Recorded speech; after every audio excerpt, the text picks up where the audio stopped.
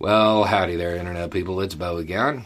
So today we are going to talk about Tucker Carlson and a Russian memo. A memo that came out about Tucker Carlson. The memo was issued by the Department of Information and Telecommunications Support. This is part of the security apparatus there. It basically hands the media talking points, tells them what to cover, helps them produce propaganda. Tucker Carlson was mentioned in one of these memos.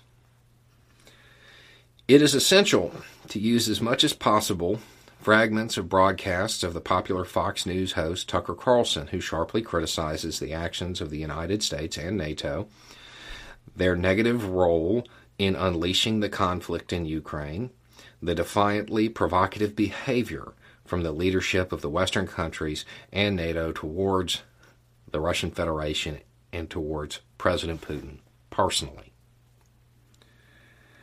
Old Tuckio Rose. Look, I'm not saying that Tucker Carlson is an agent of influence. I'm really not. I can't prove that. I don't know that.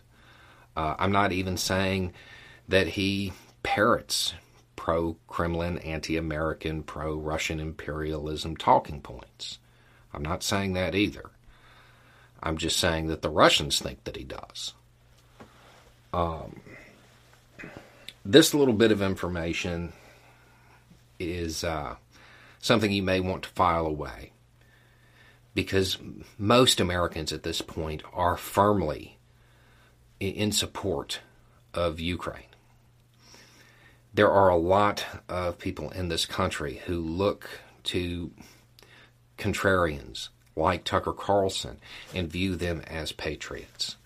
It might be worth pointing out that nations diametrically opposed to the United States, nations who have threatened unthinkable consequences, view him as an ally, view him as somebody that they can use to put on their propaganda to show that, well, Americans are really behind them.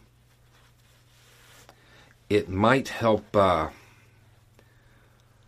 unravel some of the polarization that has occurred in this country. So, while I personally find this pretty entertaining, it's also worth noting that clips of him have started showing up on Chinese propaganda channels as well, which is funny given how much he acts like China is the biggest enemy. While I find this funny, there are some people who this may be the conflicting thing, that thing that triggers cognitive dissonance, that thing that forces them to examine their closely held beliefs and maybe break out of the information silo that they fell into sometime around 2016. Anyway, it's just a thought. Y'all have a good day.